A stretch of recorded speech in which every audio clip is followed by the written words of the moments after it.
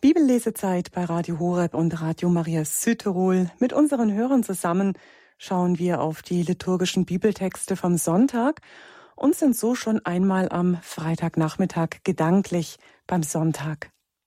Claudia Kiesel sagt Grüß Gott, schön, dass Sie mit dabei sind in dieser Sendung. Letzten Sonntag haben wir gehört, wie Jesus von sich im Evangelium gesagt hat, ich bin der gute Hirte. Unter der Woche haben wir ein Evangelium gehört, wo Jesus sich als das Licht der Welt bezeichnet hat. Und vom heutigen Tag des Evangeliums sagt er, ich bin der Weg, die Wahrheit und das Leben. Und den Evangeliumstext vom kommenden Sonntag, den wir jetzt in dieser Sendung auch genauer unter die Lupe nehmen, dem 5. Sonntag in der Osterzeit, da sagt Jesus von sich, ich bin der Weinstock.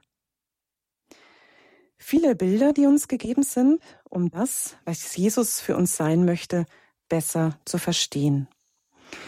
Es geht für uns heute um das Jüngersein, um Reinigung, ums Fruchtbringen, dass wir seine Worte hören und unser Leben danach ausrichten, ja bei ihm bleiben, ja uns festmachen an ihm. Wir werden im ersten Teil der Sendung die Bibeltexte lesen. In einem zweiten Teil hören wir dann dazu Pfarrer Peter Meyer und im dritten Sendungsabschnitt haben Sie wieder heute die Möglichkeit, in der Sendung anzurufen und mitzusprechen. Die Rufnummer gebe ich Ihnen dann an entsprechender Stelle bekannt.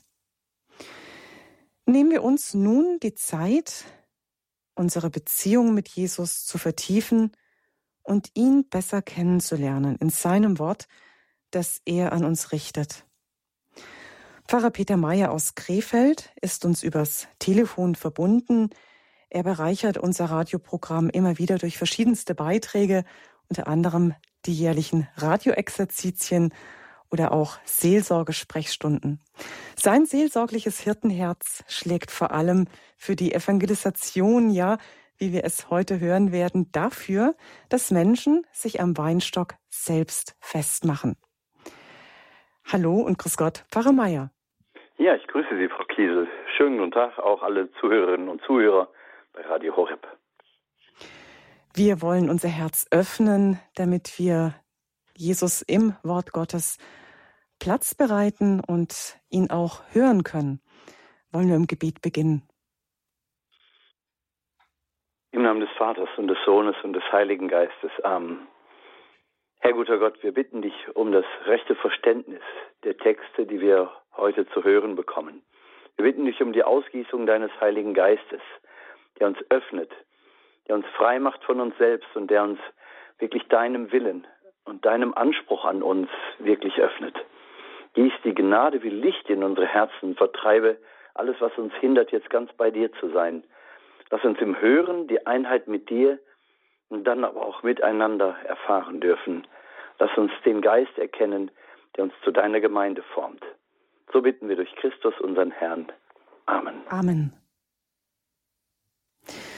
Die erste Lesung vom kommenden Sonntag ist aus der Apostelgeschichte Kapitel 9, die Verse 26 bis 31.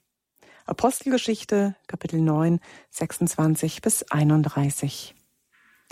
In jenen Tagen, als Saulus nach Jerusalem kam, versuchte er, sich den Jüngern anzuschließen. Aber alle fürchteten sich vor ihm, weil sie nicht glaubten, dass er ein Jünger war. Barnabas jedoch nahm sich seiner an und brachte ihn zu den Aposteln.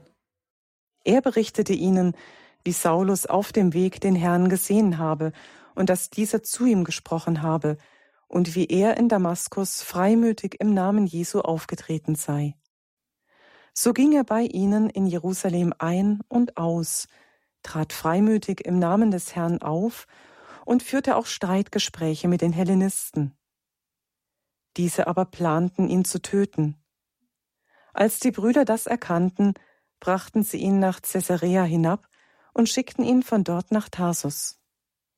Die Kirche in ganz Judäa, Galiläa und Samarien hatte nun Frieden. Sie wurde gefestigt und lebte in der Furcht des Herrn, und sie wuchs durch die Hilfe des Heiligen Geistes.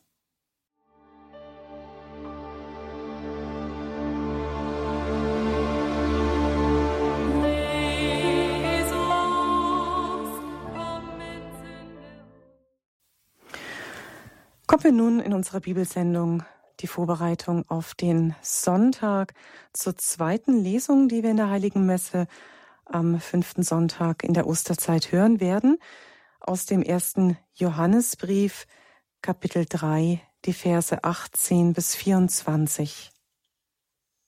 Meine Kinder, wir wollen nicht mit Wort und Zunge lieben, sondern in Tat und Wahrheit. Und daran werden wir erkennen, dass wir aus der Wahrheit sind. Und wir werden vor ihm unser Herz überzeugen, dass, wenn unser Herz uns verurteilt, Gott größer ist als unser Herz und alles weiß. Geliebte, wenn das Herz uns aber nicht verurteilt, haben wir gegenüber Gott Zuversicht. Und alles, was wir erbitten, empfangen wir von ihm, weil wir seine Gebote halten und tun, was ihm gefällt. Und das ist sein Gebot. Wir sollen an den Namen seines Sohnes Jesus Christus glauben und einander lieben gemäß dem Gebot, das er uns gegeben hat. Wer seine Gebote hält, bleibt in Gott und Gott in ihm. Und daran erkennen wir, dass er in uns bleibt, an dem Geist, den er uns gegeben hat.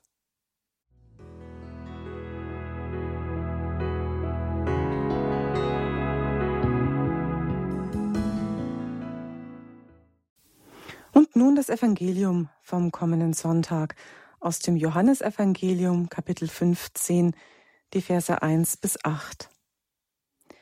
In jener Zeit sprach Jesus zu seinen Jüngern: Ich bin der wahre Weinstock, und mein Vater ist der Winzer. Jede Rebe an mir, die keine Frucht bringt, schneidet er ab. Und jede Rebe, die Frucht bringt, reinigt er, damit sie mehr Frucht bringt. Ihr seid schon rein, Kraft des Wortes, das ich zu euch gesagt habe. Bleibt in mir, und ich bleibe in euch. Wie die Rebe aus sich keine Frucht bringen kann, sondern nur, wenn sie am Weinstock bleibt, so auch ihr, wenn ihr nicht in mir bleibt. Ich bin der Weinstock, ihr seid die Reben. Wer in mir bleibt und in wem ich bleibe, der bringt reiche Frucht. Denn getrennt von mir könnt ihr nichts vollbringen. Wer nicht in mir bleibt, wird wie die Rebe weggeworfen und er verdorrt. Man sammelt die Reben, wirft sie ins Feuer und sie verbrennen. Wenn ihr in mir bleibt und meine Worte in euch bleiben, dann bittet um alles, was ihr wollt. Ihr werdet es erhalten. Mein Vater wird dadurch verherrlicht, dass ihr reiche Frucht bringt und meine Jünger werdet. Ja, liebe Zuhörerinnen und Zuhörer, schauen wir zunächst auf dieses so gerade gehörte Evangelium aus dem 15. Kapitel bei Johannes. Es ist die Situation im Abendmahlsaal. Es sind die Abschiedsreden Jesu, die sich an das letzte Abendmahl, das Jesus dort im Abendmahlsaal mit den Jüngern feiert, anschließen.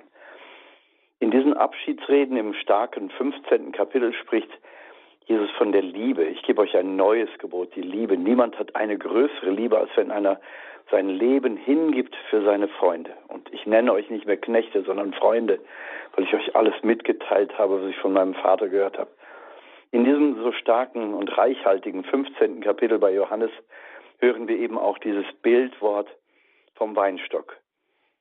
Jesus sagt, ich bin der wahre Weinstock. Wir haben es in der Anmoderation von Frau Kiesel schon gehört. Ich bin das Licht der Welt. Ich bin der gute Hirt. Ich bin die Tür zu den Schafen. In einer anderen Stelle im Johannesevangelium spricht Jesus vorausschauend, wenn ich von dieser Erde erhöht bin, und er meint damit seinen Kreuzestod, dann werdet ihr erkennen, dass ich es bin. Wörtlich übersetzt müsste es eigentlich heißen, werdet ihr erkennen, dass es ist, Doppelpunkt, ich bin. In der englischen Übersetzung habe ich es so auch gefunden. Dieses Ich bin ist nämlich die Kurzform für ich bin der ich bin da, Yahweh. Jesus spricht also da sein Gottessohnsein aus, seine Einheit mit dem Vater. Ich bin also Gott in mir. Und Gott in mir ist eben wie dieser Weinstock und ihr seid die Rebzweige. Es ist also ein göttliches Bild, das Jesus uns hier vorstellt. So wie wenn er spricht, ich bin das Licht der Welt. Ich bin, Doppelpunkt, das Licht der Welt. Gott, das Licht der Welt. Gott, der wahre Weinstock. Gott, die Tür. Gott, der Weg, die Wahrheit und das Leben. Also diese Ich Bin-Worte sind sehr mystisch, sehr tief und haben natürlich von daher eine große und starke Bedeutung. Dieses Bild vom Weinstock braucht bei uns heute keine große Erklärung. Wir können uns so einen Weinstock leicht vorstellen. Wir wissen auch, wie sehr bis auf den heutigen Tag ein Winzer sich mühen muss, damit so ein Weinstock wirklich Frucht bringt. Dieses Reinigen der Rebe, dieses Abpflücken wilder Triebe oder dieses Reinigen von Mehltau oder anderen Schädlingen.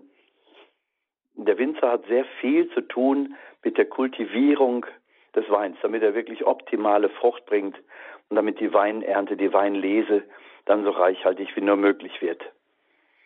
Das war schon zur Zeit Jesu so. Der Wein gehört mit zu den ältesten Kulturpflanzen. Kulturpflanzen, das heißt also Pflanzen, um die der Mensch sich müht während der ganzen Wachstumsphase, von der Blüte bis zur Ernte. Also das schwingt natürlich mit in diesem Bild. Es geht also um ein hohes Kulturgut, wenn Jesus von diesem Weinstock als Bild spricht. Gott, der sich selber müht, dieser Weinstock und der Winzer, ja, das wird im Grunde in eins gesehen. Also Gott selber gibt sich diese Mühe, er reinigt diesen Weinstock. Und dieses Reinigen ist natürlich auch im übertragenen Sinne gemeint. Es geht um die Reinheit des Leibes, die Reinheit des Herzens, die Reinheit des Sinnes. Diese Aufrichtigkeit, die Ehrlichkeit, die Sauberkeit in allem, was wir denken und tun.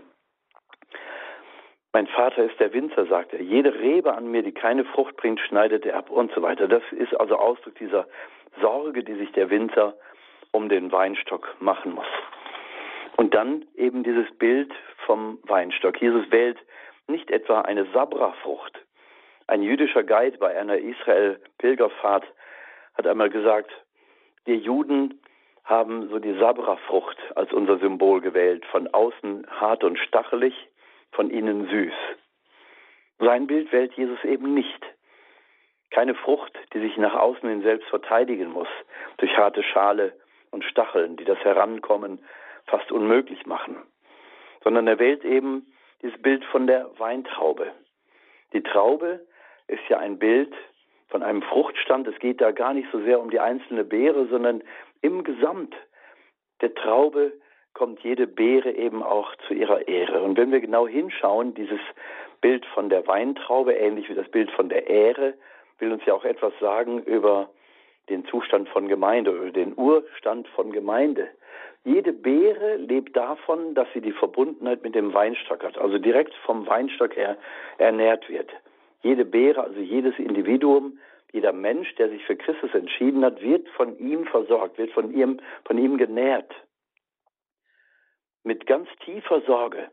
Jede Beere könnte also für sich im Grunde mit dem Weinstock leben und würde existieren. Aber der Fruchtstand ist eben die Form der Traube. Viele Beeren, 20, 30, 50, 100 Beeren innerhalb einer Traube. Und das ist eben auch das Bild für Gemeinde. Die Gemeinde, wo die Beeren dicht an dicht versammelt sind. Die Gemeinde lebt eben nicht von der Gemeinschaft miteinander, sondern die Gemeinschaft wird überhaupt erst möglich, weil jede einzelne Beere, jedes Individuum von Gott selbst genährt wird. Dieses Ernährtsein von innen her ist Voraussetzung dafür, dass diese Qualität der Gemeinschaft überhaupt erträglich wird. Die Nähe der Beeren untereinander ist nicht selbstverständlich. Wenn die Beeren versuchen, ihre Außenhaut aufzugeben, mit der Nachbarbeere noch in stärkeren Kontakt zu treten, dann passiert genau das Gegenteil. Die beiden werden faul, die ganze Traube ist schließlich in Gefahr. Parasiten kommen, Krankheiten treten ein. Es ist um die Traube geschehen. Dieses Bild von der Traube, also das Bild der Verbundenheit mit Christus, das ist das A und O. Und dabei muss man wissen, der Weinstock kann also auch in wüstenähnlichem Klima gedeihen, da wo andere Früchte schon aufgeben. und kann seine Beeren, seine Trauben immer noch in Saft und Frische halten. Das geschieht dadurch, dass Wein bis zu 30 oder 40 Meter tiefe Wurzeln entwickeln können und das Wasser aus einer unendlichen Tiefe heraufziehen können, um seine Beeren zu versorgen. Mit den großen Blättern, mit den großen Weinlaubblättern schafft er dann noch dieses Schattendach. Es geht dem Weinstock wirklich um den gesunden Zustand dieser Traube. So ist es mit Gott. Wenn wir mit ihm in Verbundenheit sind, sorgt er für uns und gibt uns auch in trockenem Klima, in bedrohlichen Situationen Halt, Nahrung, Zuversicht, Festigkeit. Also der Weinstock versorgt sich im Grunde selbst und schützt die prall gefüllten Beeren, die eben sehr viel Saft enthalten. Also ein wunderschönes Bild für das, was Gott mit uns tut, mit denen, die in ihm verbunden sind und die ihn lieben. Und dieses Bild für Gemeinde bedeutet eben, es muss uns zentral und vor allem um Jesus gehen. Denn nur durch ihn haben wir unsere Identität als Beeren, die in einer Traube versammelt sind. Um ihn versammelt, jede einzelne von ihm genährt und dann zu einer Gemeinschaft befähigt. Und das macht eben diese neue Qualität von Gemeinschaft aus. Wir sind also nicht in einer Gemeinschaft von Interessensgleichheit oder von Sympathie. Wir sind nicht in einer Gemeinschaft, die eben gemeinsame Aktionen durchführt oder Zeitvertreib betreibt, sondern wir sind in einer Qualität von Gemeinschaft, wo wir uns eigentlich gar nicht ausgesucht haben, sondern wir halten die Nähe zum anderen aus durch diese je eigene Verbundenheit mit Christus. Das schafft wiederum eine Distanz zur Nachbarbeere, die eben aus dieser Verbundenheit mit Christus kommt. Das gilt für Familien, das gilt für Ordensgemeinschaften, das gilt für ganze Gemeinden. Es geht eben um diese neue Qualität von Gemeinschaft, wo es kein Oben und Unten gibt und wo es auch kein Besser und Schlechter gibt, sondern Jesus liebt alle gleich. Und alle, die dazugehören, werden auf ihre je eigene Weise von Christus selbst versorgt. Also dieses wunderschöne Bild zeigt uns, wie Gemeinde vom Ursprung her gedacht ist. Dabei geht es gar nicht um die Größe der Gemeinde, sondern man kann sich vorstellen, je größer die Gemeinde wird, desto schwieriger wird es natürlich auch. Das gilt natürlich vor allen Dingen für die Zeit der Urkirche, wo Gemeinden nach dem jüdischen Muster eben als Hauskirche, als Hausgemeinschaft gebildet wurden. Eine überschaubare Zahl des Familienstandes bildete eben die Gemeinde, die Hauskirche, und Menschen aus der Nachbarschaft, aus der Umgebung kamen dazu, sofern sie eine Entscheidung für Christus getroffen haben. Schauen wir dabei aber auch noch einmal auf Jesus mit seinen Jüngern. Er selber bildet ja eben diese Art von Gemeinschaft, wo wir deutlich feststellen können, es handelt sich da um Menschen, um Typen von Menschen, die unterschiedlicher teilweise gar nicht sein können. Wenn ich mir zum Beispiel vorstelle, einen Matthäus, den Jesus vom Zollamt wegberuft, der Zöllner zur Zeit Jesu war ein Kollaborateur mit den Römern, der gemeinsame Sache mit ihnen machte. Er wurde von denen bezahlt und zwar nicht schlecht. Und je nachdem, wie korrupt und wie mutig korrupt er auch war, an seiner Zollstation konnte er sich auch noch auf unkontrollierbare Weise bereichern. Also die Zollpächter standen in Israel in äußerst schlechtem Ruf, weil sie den Leuten das Fell über die Ohren zogen, im wahrsten Sinne des Wortes, sie betrogen und dann noch gemeinsame Sache mit den Römern machten. Sie galten als öffentliche Sünder. Ein frommer Jude hätte gar keinen Kontakt mit ihnen haben dürfen, geschweige denn bei ihnen ein Mahl halten und bei ihnen zu Tisch sitzen. Wie Jesus das natürlich tut, bevor Matthäus ihm folgt, lädt er ein zu einem großen Festmahl, lädt seine Berufskollegen noch einmal ein und die Apostel Jesu natürlich auch, um dann Jesus ganz zu folgen. Und das bringt natürlich Jesus auch in den äußersten Verruf. Er überschreitet einfach dieses vom Judentum gemachte Gesetz. Mit einem solchen öffentlichen Sünder darf man keinen Kontakt haben. Dann stellen wir uns aber auch den Nathanael vor, der später Bartholomäus heißt. Ein aufrechter Jude, wie Jesus sagt. Ein Mann ohne Fehl und Tadel. Ein frommer Jude, also der sich auskannte mit der Tora, ordentlich gepflegt, ein Mann mit hohem Ansehen, der also gar keinen Kontakt mit Matthäus hätte haben dürfen.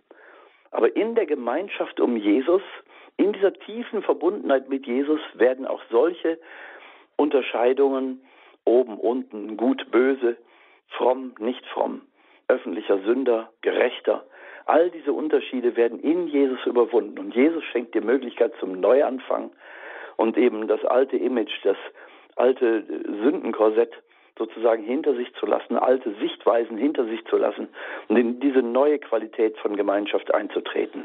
Und solange die Jünger um Jesus herum versammelt waren, war es für sie der Himmel auf Erden, mit ihm zusammen zu sein, auch wenn er die Predigten gehalten hat, wo viele Menschen ihm folgten, wenn Heilungen stattfanden oder wenn er in Diskussion war mit den Pharisäern und Schriftgelehrten. Im Anschluss traf er sich mit den Jüngern wieder alleine, legte ihnen das alles nochmal persönlich aus, um dann wieder mit dem Gebet, mit dem Vater im Gebet vereint zu sein.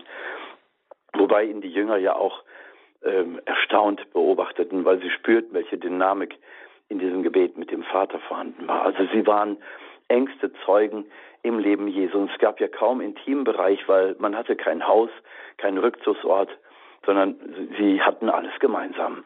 Leben, wach sein, schlafen, essen. All diese Dinge, die öffentlichen Auftritte, überall waren die Jünger dabei. Sie waren also engste Zeugen um ihn. Aber diese Enge, diese Dichte der Verbundenheit bringt das Bild von der Rebe, ja auch von der Weintraube, ja auch zum Ausdruck. Also diese neue Qualität der Gemeinschaft in Jesus überwindet Unterschiede der Herkunft, der Nationalität, der Glaubensintensität, auch vielleicht einer üblen Vergangenheit, so wie Matthäus, der ein öffentlicher Sünder war. Dieses Bild ist also ein wunderschönes Bild und in diesem Bild teilt sich uns Gott selber mit. Dieses Urbild von Gemeinde brauchen wir auch heute ganz nötig in einer Zeit großer Verunsicherung, wo viele Menschen in der Zeit des Atheismus und der Säkularisation die Kirchen verlassen. Aber ich bin davon überzeugt, dass auch viele Menschen die Kirche verlassen, weil sie eben nicht mehr genügend Nahrung bekommen. Weil aus welchen Gründen keine Antworten gegeben werden auf Glaubens- und Lebensfragen, wo die Menschen sich vielfach alleingelassen fühlen. Es ist nicht so, wie uns das in den Medien dargestellt wird, dass alle die Kirche verlassen, nur deswegen gehen, weil die Kirche nicht modern genug ist, sondern weil Menschen auch nicht mehr beheimatet sind, keine Nahrung finden, nicht gewärmt werden. Also bei der Erneuerung der Kirche müssen wir nicht nur solche Wege beschreiten, die uns versuchen, in den Zeitgeist hineinzuführen, um mit dem Zeitgeist auf Augenhöhe diskutieren zu können, sondern wir müssen diese Nähe zu Christus suchen. Und davon lese ich leider Gottes in den Texten, in den Veröffentlichungen wenig. Ich höre dann nur was von Revolution und Reformation und Dinge, die da genannt werden, Umschichtung von Machtverhältnissen, von Strukturen. Also ich in den Bereichen, wo ich tätig bin, in den Exerzitien oder in vielen, vielen Einzelgesprächen, spüre ich also deutlich, das interessiert letztendlich keine Socke, um das mal so sagen zu dürfen. Es ist vielfach eben auch Menschen gemacht und ich glaube, dass die da die Kirche zu erneuern versuchen, es sicherlich auf ihre Weise gut meinen. Aber wenn nicht Christus in den Mittelpunkt gestellt wird, sind all die Bemühungen vergeblich. Es geht in eine falsche Richtung.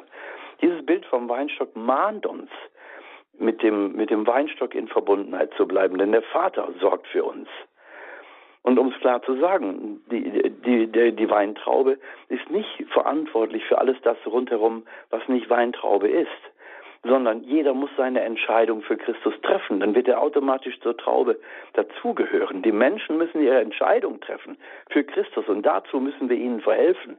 Wir sind nicht verantwortlich für die Menschen, die vorher nichts mit Kirche zu tun hatten und nachher wahrscheinlich auch nicht mehr zu sehen sein werden, sondern wir müssen so leben, dass die Menschen Christus suchen, dass sie in unseren Kreis kommen und sagen, seht, wie sie einander lieben, so wie es über die Urkirche gesagt wurde.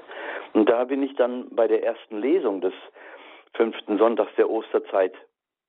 Saulus, unmittelbar nach seiner Bekehrung, wird berichtet im 9. Kapitel, Verse 26 bis 31, die wir gehört haben, das erste Auftreten dieses Saulus. Er nimmt sofort die Diskussion mit den Hellenisten auf. Hellenisten, das sind Juden im griechischen Bereich, also philosophisch geprägte und philosophisch geschulte Griechen. Paulus scheint zu seinen Möglichkeiten zu kommen. Er ist in seinem Element, ein hochgebildeter Philosoph, der 3 Weltsprachen sprach. Ja, den werde ich zeigen. Diskussionsmäßig ist er längst gewachsen. Aber als dann die Brüder und Schwestern merken, dass sie ihm nach dem Leben trachten, dass sie ihn töten wollen, bringen sie ihn erstmal in Sicherheit nach Tarsus, in die Gegend, wo Paulus auch geboren wurde, um ihn quasi auch vor sich selber und seinem Eifer zu schützen. Später wird er in einem seiner Briefe berichten, dass er 14 Jahre in nach 14 Jahren erst wieder nach Jerusalem hinaufgegangen ist, um seine Lehre, die er gelernt hatte in der Wüsteneinsamkeit, in christlichen Dörfern, in christlichen Gemeinden, diese Lehre den Jüngern vorzulegen und dann erst zum wirklichen Apostel Europas zu werden. Und auch in der Apostelgeschichte lesen wir von einem Diskussionsauftritt des Paulus in Athen. Auf dem Areopag der Universität diskutiert er wiederum mit den Philosophen. Das scheint sein Metier zu sein. Und sie sind hoch beeindruckt von ihm, sagen dann aber, bezüglich der Frage nach der Auferstehung werden wir ihn ein andermal befragen. Diplomatischer Rausschmiss, sowas könnte man dazu auch sagen. Und er gebraucht diese Erfahrung, als er nach Korinth kommt und den Jüngern dort sagt und den Menschen dort sagt, den Getauften, ich komme zu euch eben nicht mit römischer Rhetorik, mit römischer Redekunst, die er lang beherrschte. Und auch nicht mit griechischer Weisheit, also der Philosophie, die er lang beherrschte. Sondern ich komme zu euch in Demut und weiß bei euch nichts als Jesus Christus, den Gekreuzigten und Auferstandenen. Seine Botschaft in Korinth bezieht sich nur noch auf Jesus Christus, also demütig geworden, seine hohe Intelligenz beiseite gelegt und er überlässt es Gott, wann diese Intelligenz wieder gebraucht wird in anderen Auseinandersetzungen, vielleicht mit Schriftgelehrten oder mit wem auch immer. Aber um die Gemeinden zu bilden, ist es nicht damit getan, hohe Weisheit und hohe Intelligenz an den Tag zu legen. Auch das ist ein Missverständnis unserer Tage. Wir müssen nicht mit dem Zeitgeist auf Augenhöhe diskutieren können. Wir müssen vor Christus in die Knie gehen können. Wir müssen ihn verkünden. Ja, und diese Erfahrung macht eben Paulus. Und Paulus ist Apostel und unsere Bischöfe sind Apostel. Und ich denke, dass dieses Beispiel des Apostels auch für uns heute sehr wichtig ist, nochmal vor Augen zu führen. Die Diskussion mit dem Zeitgeist, mit den Philosophen seiner Zeit hat nichts gebracht. Die Ausbreitung der Kirche ist auf die Weise nicht geschehen, sondern in der demütigen Verkündigung Jesu Christi, des Auferstandenen, des Gekreuzigten und Auferstandenen. Und es wird hier so auch wunderschön deutlich, diese ganze Dynamik, die darin enthalten ist. Saulus, der mit Feuereifer die Christen verfolgte, und dann vor Damaskus eben dieses Berufungserlebnis hatte. Er ist ja, wie wir wissen, in Damaskus von Christen gesund gepflegt worden. In diesem Zustand hätten sie ihn leicht im Wüstensand verscharren können. Nichts gesehen, nichts gehört, nichts gewusst. Sie hätten sich seiner entledigen können, ohne großen Aufwand. Und sie, die Christen, die in Damaskus gezittert haben vor Angst, weil sie die Angst hatten, jetzt wird er uns genauso auseinandertreiben, vor die Gerichte schleppen, wie er das mit den Christen in Jerusalem gemacht hat. Sie hätten also allen Grund gehabt, aus dieser Angst, aus dieser Befürchtung, allein schon um die eigenen Familien, diesen Mann loszuwerden. Stattdessen pflegen sie ihn gesund, weil sie auf die Stimme Gottes hören. Mit diesem Mann habe ich noch viel vor. Also pflegt ihn gesund. Und nach 3 Tagen kann er dann wieder sehen und erfährt im Grunde seine zweite Bekehrung, seine zweite Berufung. Es wird dann nicht so deutlich ausgedrückt, aber von den Feinden eine Liebe zu empfangen, die ihn aus dem Tod geweihten Zustand wieder zum Leben quasi zurückführt. Also da haut es ihn wirklich um. Im wahrsten Sinne des Wortes haut es ihn um. Das gibt es doch nicht. Was für Perlen von Menschen habe ich da eigentlich verfolgt? Menschen, die bereit sind, das Risiko, dass ich sie weiterhin verfolge, in Kauf zu nehmen. Und dann versteht man natürlich, dass die Jünger in Jerusalem erstmal in heller Aufregung sind. Weil sie denken, was ist das jetzt eigentlich für ein Typ? Erst hat er uns verfolgt als Offizier im römischen Staatsdienst, jetzt ist er bekehrt angeblich. Wer weiß, ob das echt ist?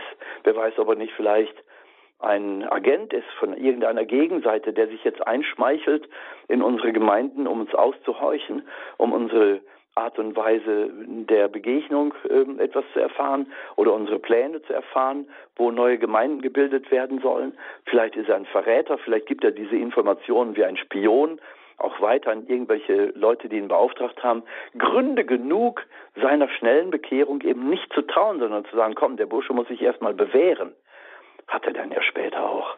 3 Jahre im arabischen Wüstensand oder jetzt, wie wir heute hören, im 9. Kapitel in der Apostelgeschichte, erstmal nach Tarsus. Er muss vor sich selbst gerettet werden. Dieser Mann mit seinem Feuereifer, mit dem er erst die Christen verfolgt hat, will er jetzt Christus ausbreiten. Aber er nimmt dabei keine Rücksicht auf Gefährdungen, in die er sich selbst, aber auch die Gemeinde bringt. Also, komm, wir müssen ihn erstmal vor sich selber schützen. Und man bringt ihn also da erstmal in Sicherheit. Und dann heißt es, die Kirche in ganz Judäa, Galiläa und Samarien hatte nun Frieden. Wir hören also, es sind die Teile Israels, die genannt werden. Judäa, der südliche Teil, Galiläa, der nördliche Teil und Samarien, der in der Mitte liegende Teil Israels. Die Kirche war Kirche in Israel. Es waren Judenchristen. Es ist die Zeit vor dem Apostelkonzil, das im 15. Kapitel der Apostelgeschichte berichtet wird.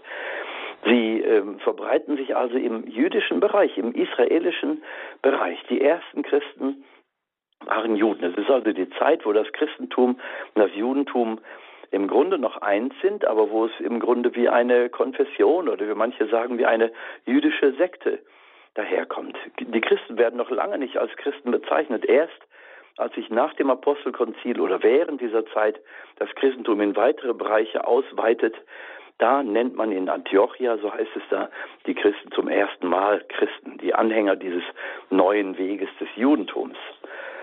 Wir sehen also auch wunderschön in dieser Dynamik, wie das Christentum wirklich seine Wurzeln im Judentum hat und sich dann darüber hinaus entwickelt. Eben eine Frucht, die der Heilige Geist bewirkt.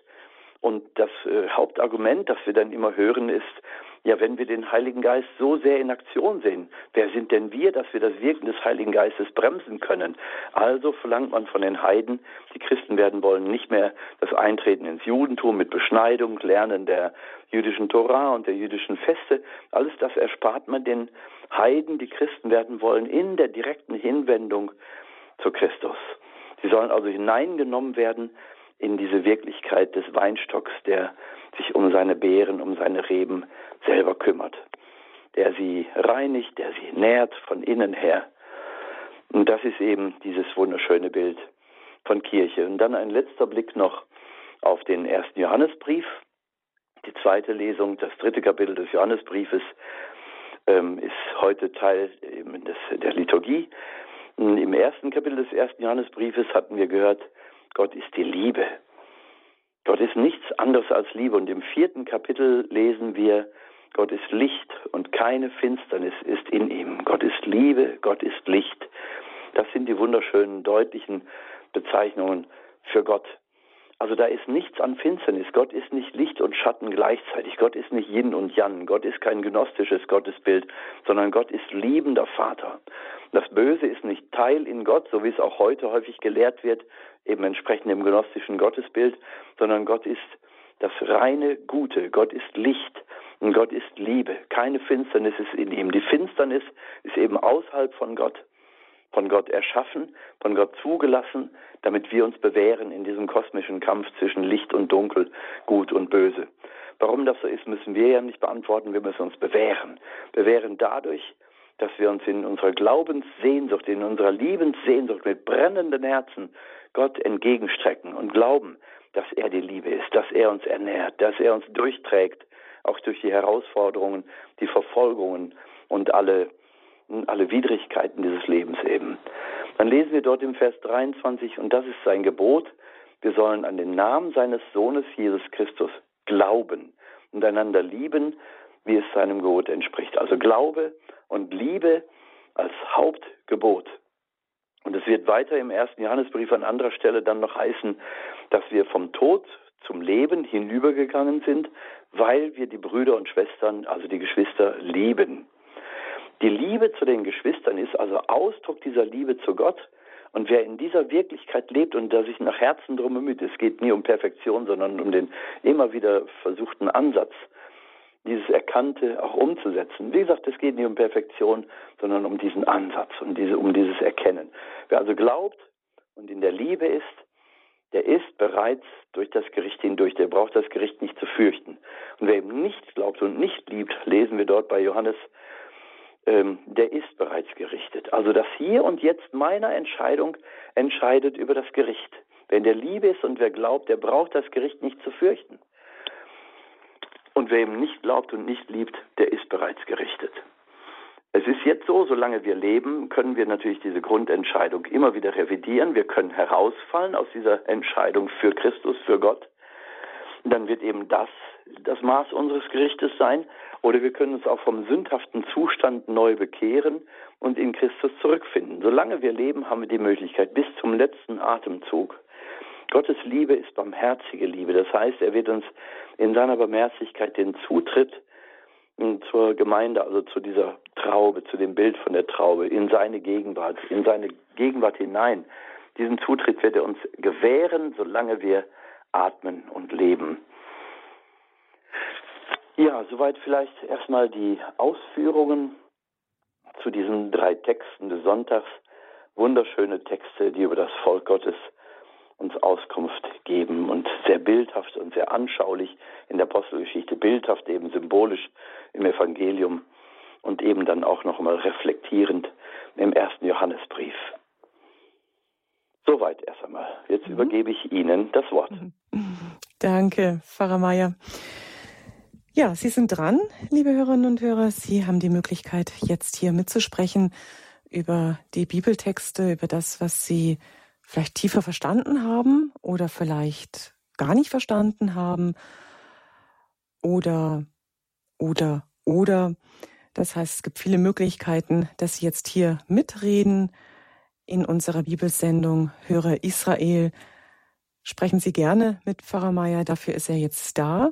Unter der 089 517 008 008 haben Sie die Möglichkeit, jetzt hier anzurufen in der Sendung Höre Israel. Wir hören jetzt ein Lied über den Weinstock vom Dresdner Kreuzchor und danach geht's dann weiter.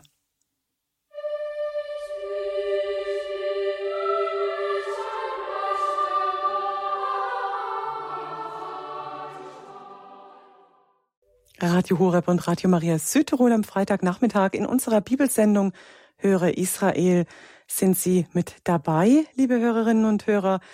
Sie können auch gerne jetzt anrufen in der Sendung. Vielleicht haben Sie erst Mitte der Sendung eingeschaltet und haben vielleicht nicht alle Bibeltexte gehört, macht gar nichts. Wir kommen jetzt erstmal ins Gespräch über den Evangeliumstext Ich bin der Weinstock und vielleicht wollen Sie sich auch noch beteiligen und Ihre Fragen oder Anmerkungen stellen unter der 089 517 008 008. Haben Sie hier die Möglichkeit. Ich bin Claudia Kiesel, nehme Ihren Anruf gerne entgegen. Im Gespräch sind wir mit Pfarrer Peter Meyer. Er hat uns auch die 2 Lesungstexte und den Evangeliumstext vom kommenden 5. Sonntag der Osterzeit näher gebracht. Und darüber wollen wir jetzt auch noch weiter uns austauschen. Wir sind als erstes mal im Gespräch mit Frau Schubiger. Sie ruft an aus der Schweiz, aus Rapperswil am Züricher See. Grüß Gott, Frau Schubiger. Ja, grüß Gott, Frau Kiesel. Ja, schönen Tag, Frau Schubiger. Ja, guten Abend, Herr Pfarrer Meyer. Ich habe jetzt die Gelegenheit benutzt, die Nummer aufgeschrieben. Und jetzt möchte ich Ihnen erzählen, wenn ich darf. Wir haben einen eigenen Weinberg. Er fällt vom Haus steil zum See ab und es ist ein wunderbares Gelände. Und mein verstorbener Mann, das war für ihn sein großes Hobby. Wir haben immer wieder den Weinberg in kleineren Partien bearbeitet und er kannte alles von den tiefen Wurzeln bis zu den Trauben, die zusammen eine Gemeinde bilden, wenn ich so sagen darf. Ja? Ja, möchten Sie, dass ich weiter erzähle? Ja, natürlich. Also für mich ist das Sinnbild des Weinstocks war immer ein großes religiöses Thema.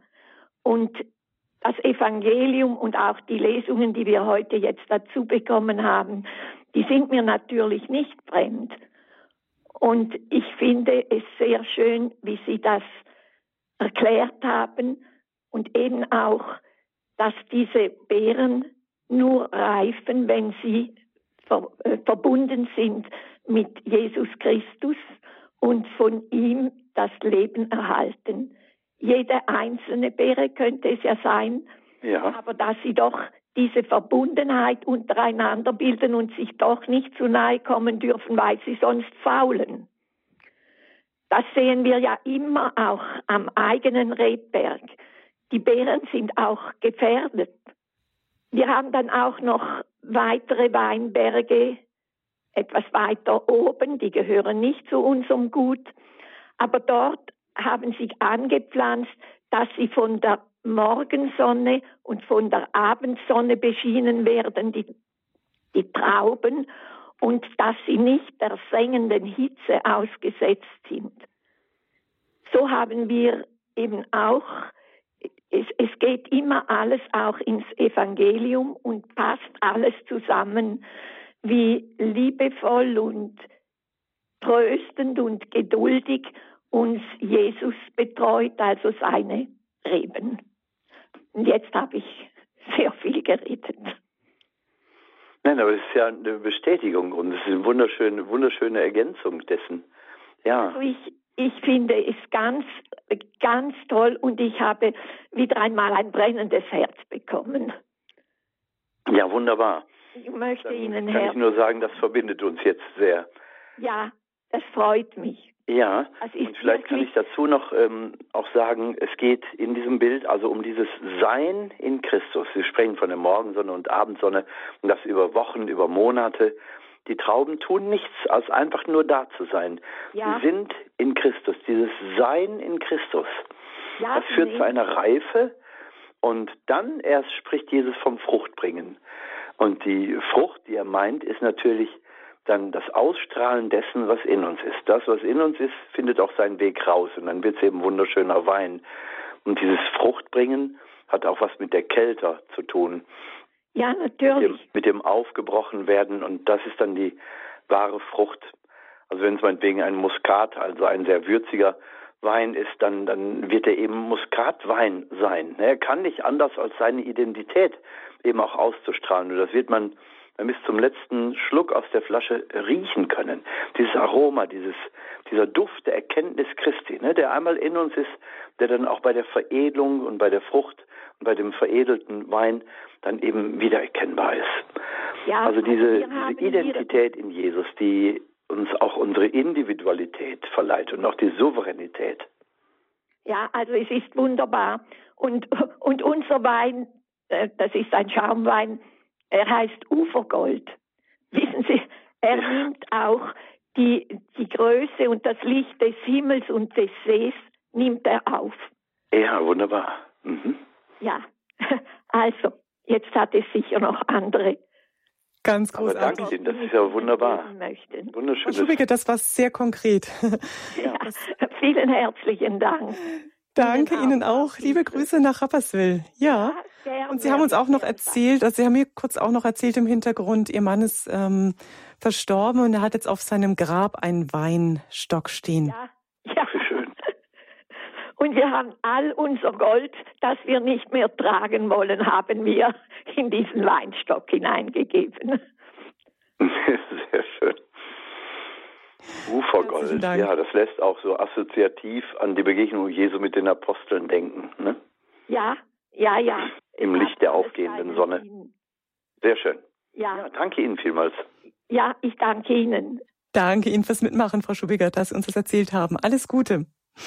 Ja, sehr konkret, wie das auch gelebt werden kann oder wie Bibeltexte auch ganz konkret sich im alltäglichen Leben dann bei manchen Menschen auch wiederfinden.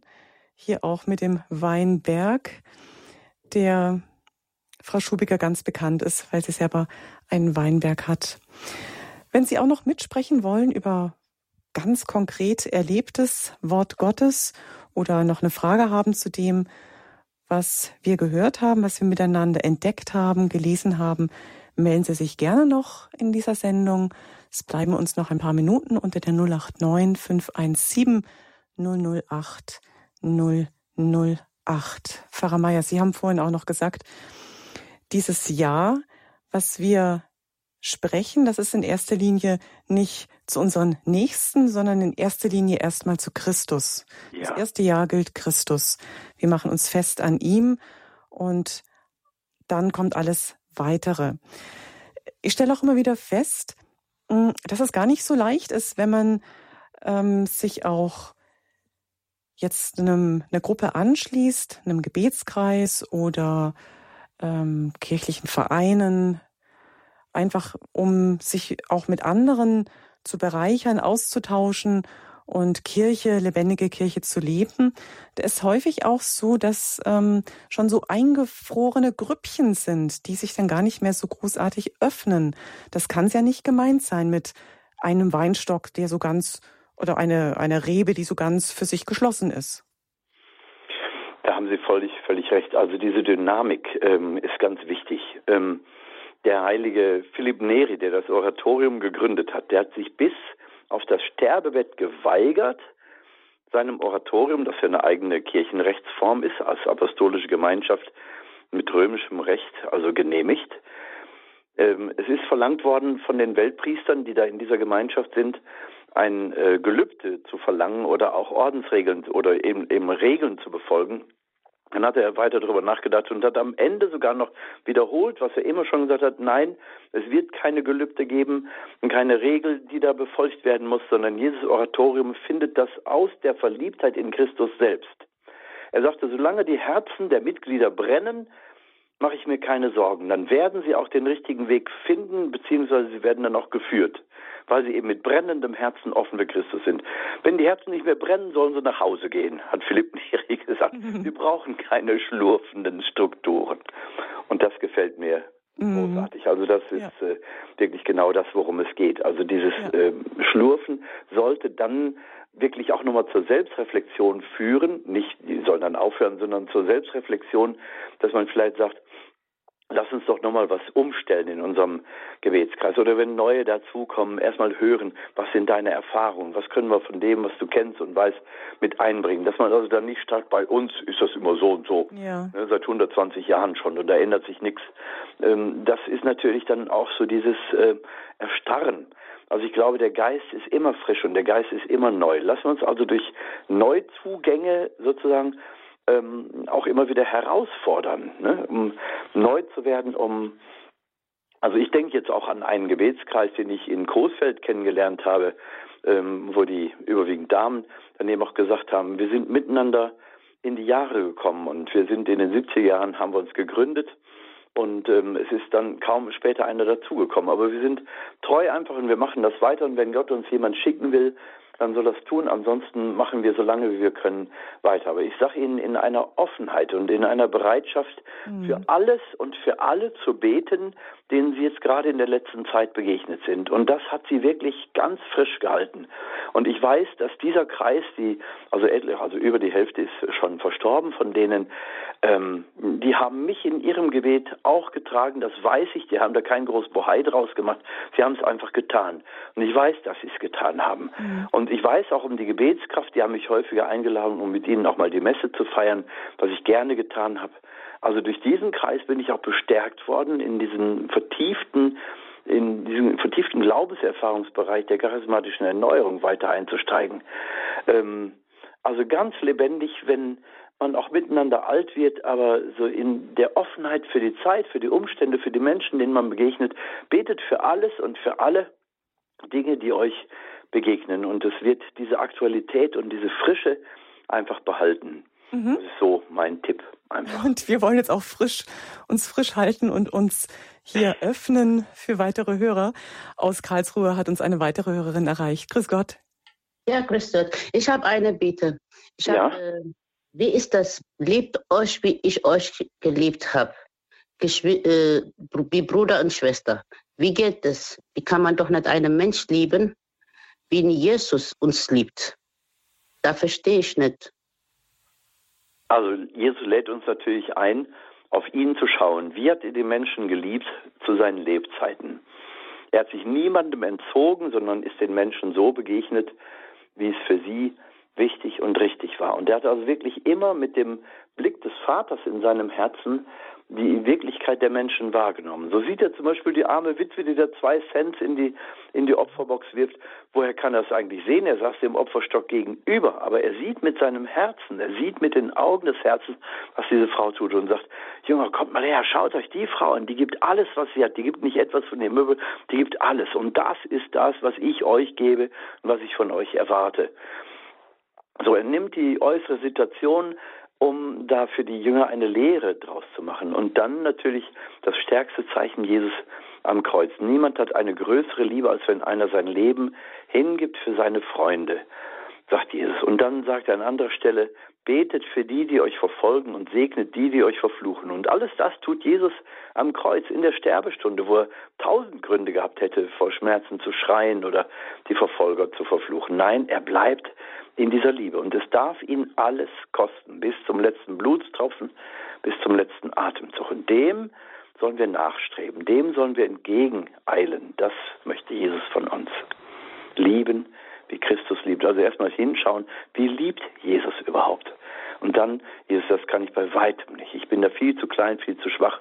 Aber dann sagt Jesus schon, hör auf, dich klein zu machen. Versuch's einfach. Fang an. Fang an, umzusetzen, was du jetzt in mir erkannt hast. Und sei sicher, ich bin dir vorausgegangen. Wenn du es wirklich ernst meinst, wirst du dich wundern, welche Kraft dir durch mich zuteil wird. Danke. Ja, danke für Ihre Nachfrage. Noch eine letzte Hörerin wollen wir mit in die Sendung nehmen. Grüß Gott. Grüße Gott, mein Name ist Helene Stengel, ich rufe aus Landshut, Bruckberg bei Landshut an. Ja, Frau Stengel, grüß Sie. Die Liebe zu Jesus ist ein goldener Draht in den Himmel. Das ist so. Sagte mein Vater immer. Wunderschön ausgedrückt. Wenn es dir schlecht geht, bitte komm zu Jesus. Zieh an diesem goldenen Draht. Wenn du keinen goldenen hast, dann nimmst du einen Faden. Zieh an, Jesus hilft dir. Ich habe schon so viel Liebe, so viel Gottvertrauen zu Jesus gefunden und bekommen und auch letzte Woche wieder von meinem Bekanntenkreis ist jemand schwer erkrankt an Leukämie. Es war bei mir, komm, fahr zum Freienbründel, komm, geh zu, fahr zu Freienbründel, hol das Wasser, fahr ins Freienbründel. Okay, nächsten Tag stand ich auf. Ich fuhr zum Freienbründel, stieg ins Auto ein, zu Hause, sind ungefähr 90 Kilometer, hatte das Beten angefangen, Rosenkranz, Barmherzigkeitsrosenkranz, Vater unser, gegrüßt seist du Maria, Ehre sei Gott, bis ich dort war. Nach Hause ging es wieder genauso. Ich kam nach Hause, brachte das Wasser diesen kranken Menschen. Der hat sich so gefreut und es war bei mir, als ob immer wieder Jesus und Maria einfach immer vor mir sind und vor mir waren. Bei uns in der Gemeinde, da ja durch die Pandemie kein Kirchenchor, nichts da ist. Und ich singe nun mal gerne. Und dann sagte unsere Chorleiterin, Mensch, ihr könnt doch raufgehen. Geht rauf zum Organisten. Er ist froh, wenn er jemanden hat. Keiner geht hoch. Ich bin alleine mit dem Organisten. Das ist ein Gottesgeschenk. Ich habe oben... Wunderbar. Am Kirchenschiff oben ist Gott Vater und Jesus und das ist sowas Wunderbares, wenn man da oben ist und singt oder im Gebetskreis oder ich singe einfach mal ganz alleine in der Kirche das Metropolitan. Das ist großartig, Frau Stengel. Jetzt muss ich leider kurz unterbrechen, weil unsere Sendezeit schon so weit fortgeschritten ist. Wir müssen eigentlich in einer Minute schon zur Vesper nach Koblenz schalten. Herzlichen Dank aber für Ihren Abschlussbeitrag. Das war sehr ermutigend auch, was Sie uns mitgegeben haben. Sehr wertvoll, genau. Pfarrer Meyer, schließen wir diese Sendung noch mit einem Gebet ab. Herzlichen Dank Ihnen allen Hörer, die Sie diese Sendung mitgestaltet haben. Ich verabschiede mich jetzt gleich von Ihnen, bevor ich Pfarrer Meyer dann um das Abschlussgebet bitte. Unsere Pfarrei der Woche am Sonntag um 10 Uhr übertragen wir die Heilige Messe. Da können Sie mithören und da hören Sie auch nochmal die Texte, die wir gerade in der Sendung gelesen haben. Herzlichen Dank fürs Dabeisein. Es verabschiedet sich Ihre Claudia Kiesel. Guter Gott, wir danken dir, dass du in dieser Stunde, wo im Judentum der Schabbat eröffnet wird, in dieser feierlichen Stunde der Begrüßung deiner Gegenwart. Herr, danke, dass du jetzt bei uns warst mit deinem Geist und so bitten wir dich um die Kraft deines Segens für alle, die jetzt zugehört haben, die auch am Radio diese große Gemeinschaft, diese große Traube gebildet haben, versammelt in deinem Namen, in deinem Wort. Und so segne und behüte euch auf die Fürsprache der Gottesmutter Maria, der allmächtige Gott, der Vater, der Sohn und der Heilige Geist. Amen. Amen. Gelobt sei Jesus Christus. In Ewigkeit. Amen.